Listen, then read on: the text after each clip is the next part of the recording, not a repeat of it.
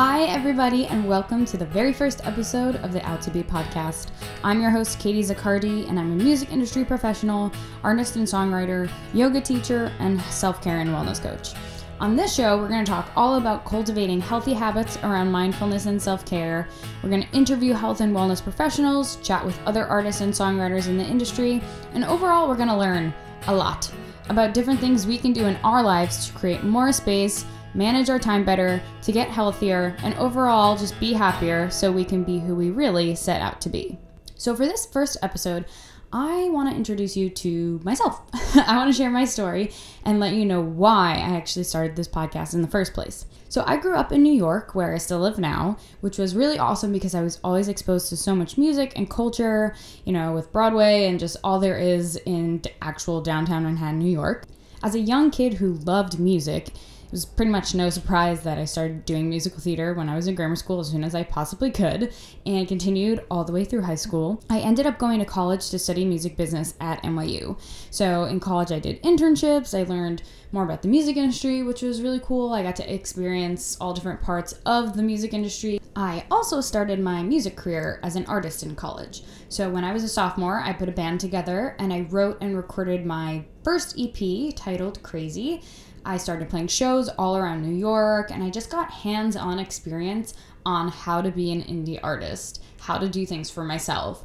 I booked my own shows, I did my own social media, I wrote songs, I recorded an EP, figured out how to do that, how to get a producer, how to get it mixed, mastered, how to distribute it everywhere. And I really just learned all there is to know about how to be an indie artist musician in New York. I ended up doing a Kickstarter campaign to fund the release of my single Cave, which came after the release of Crazy.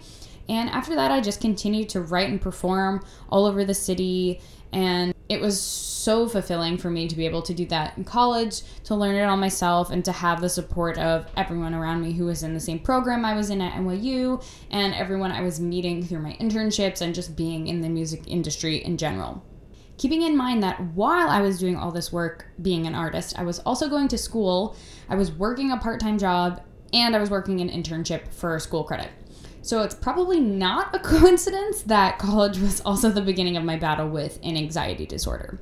When I was a junior in college, I studied abroad in Paris, which was kind of the first time I knew something was up, even though I only know it now in retrospect. I didn't know it when it was actually happening.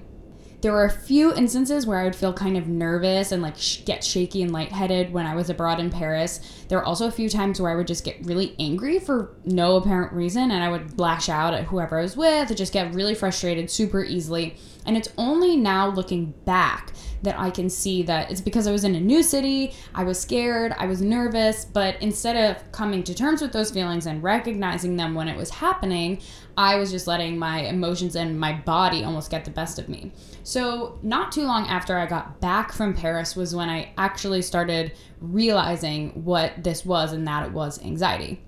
I was preparing to go out for my friend's 21st birthday party, and I was in the shower, and all of a sudden I just had a terrible panic attack where I was shaking, I was dizzy, I thought I was gonna faint, and to this day I have still never fainted in my life. So you can imagine how nervous I must have been just from that feeling, because I don't usually do that. I don't faint, I'm not a fainter. But in that shower that day I did. I literally screamed for my sister to bring me water, got out of the shower immediately, and I knew that day, I knew that something more was up, and I knew it was anxiety. Although I had never technically had a panic attack before, I knew that this was a panic attack.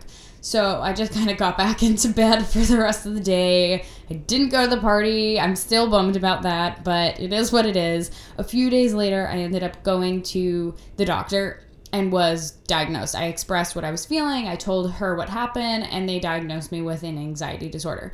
So while I pretty much deduced that this is what was happening, having this confirmation of my diagnosis was huge for me, because now I could begin to understand what was actually going on in my body and in my head, and I could find my triggers, I could deal with it better, and I could try to not let it affect my life as much, or at least acknowledge when it's happening so that I can prepare for it.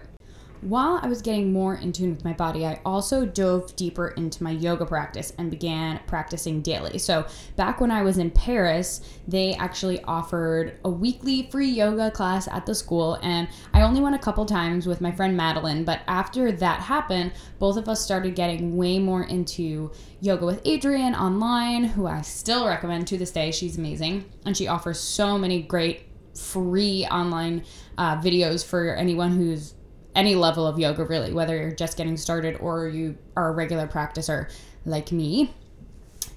So I started doing that more while I was in Paris, just in my dorm room or at home when I was home for the summer.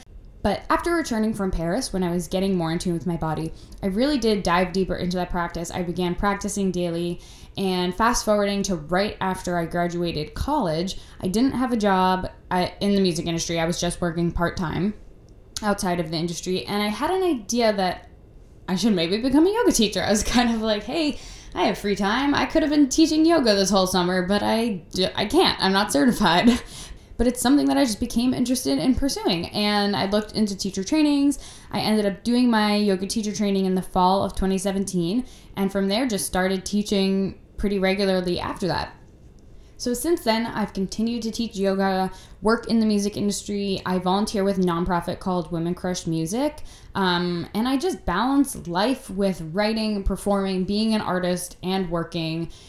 All of those things mixed up into one. As you can imagine, I'm pretty busy, like most of us are, and what really keeps me sane is having self-care routines like yoga and meditation, and even things like cooking or baking or taking time to hang out with family and friends. I've really had to master the art of time management and also the art of saying no in order to make all this happen. I'm totally the kind of person who will just pile on everything, take on more things, but I've had to learn how to say no and how to have self-care practices so that I don't get overwhelmed. And it's a daily practice. It's really hard. It's a struggle to find that balance, but it's something I'm really passionate about and I want to share with others. In the past year, I've also been on my own personal health journey to look deeper into the causes of my anxiety and some other things like migraines through using natural medicine.